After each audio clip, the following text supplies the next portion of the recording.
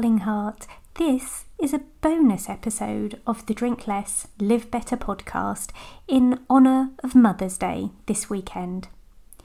If you're not a mother but planning to help someone else celebrate a Mother's Day, or you're not a mother and not planning a Mother's Day celebration in any way, this also applies to you.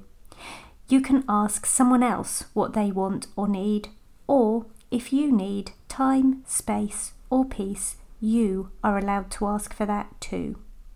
Many years ago, the wonderful Kelly at Project Me gave me some great advice about Mother's Day, which in most simple form was to ask for what you want. So following on from last week's podcast episode encouraging asking for what you want or need, let's give it a Mother's Day focus. First of all, we've got a few things to dispel. You might feel you shouldn't have to ask for what you want. You might not believe you're worthy of what you want. And perhaps you don't like the idea of people being inconvenienced. I urge you to push through those feelings, and I'm going to give you some of my learning right now. I don't like breakfast in bed.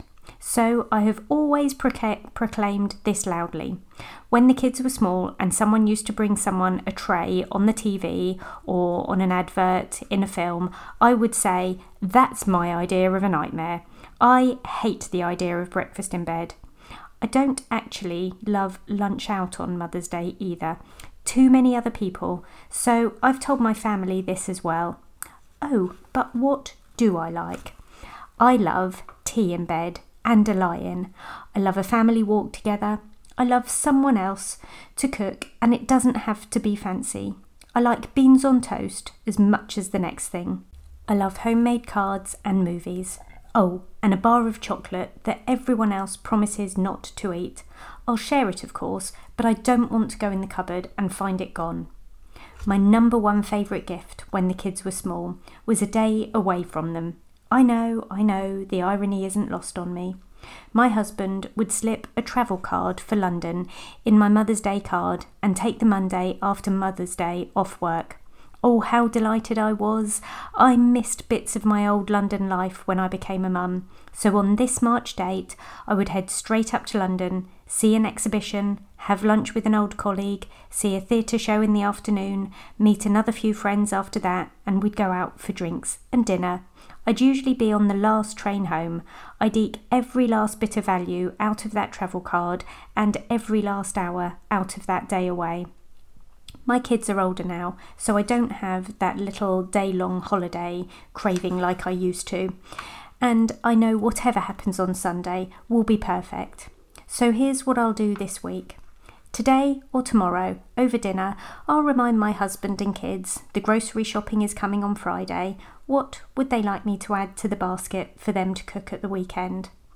At the same time, I'll remind them that homemade cards are my favourite. I'll tell Mr. W that I'm really happy to go for a walk or whatever the kids choose, as long as we do it all together.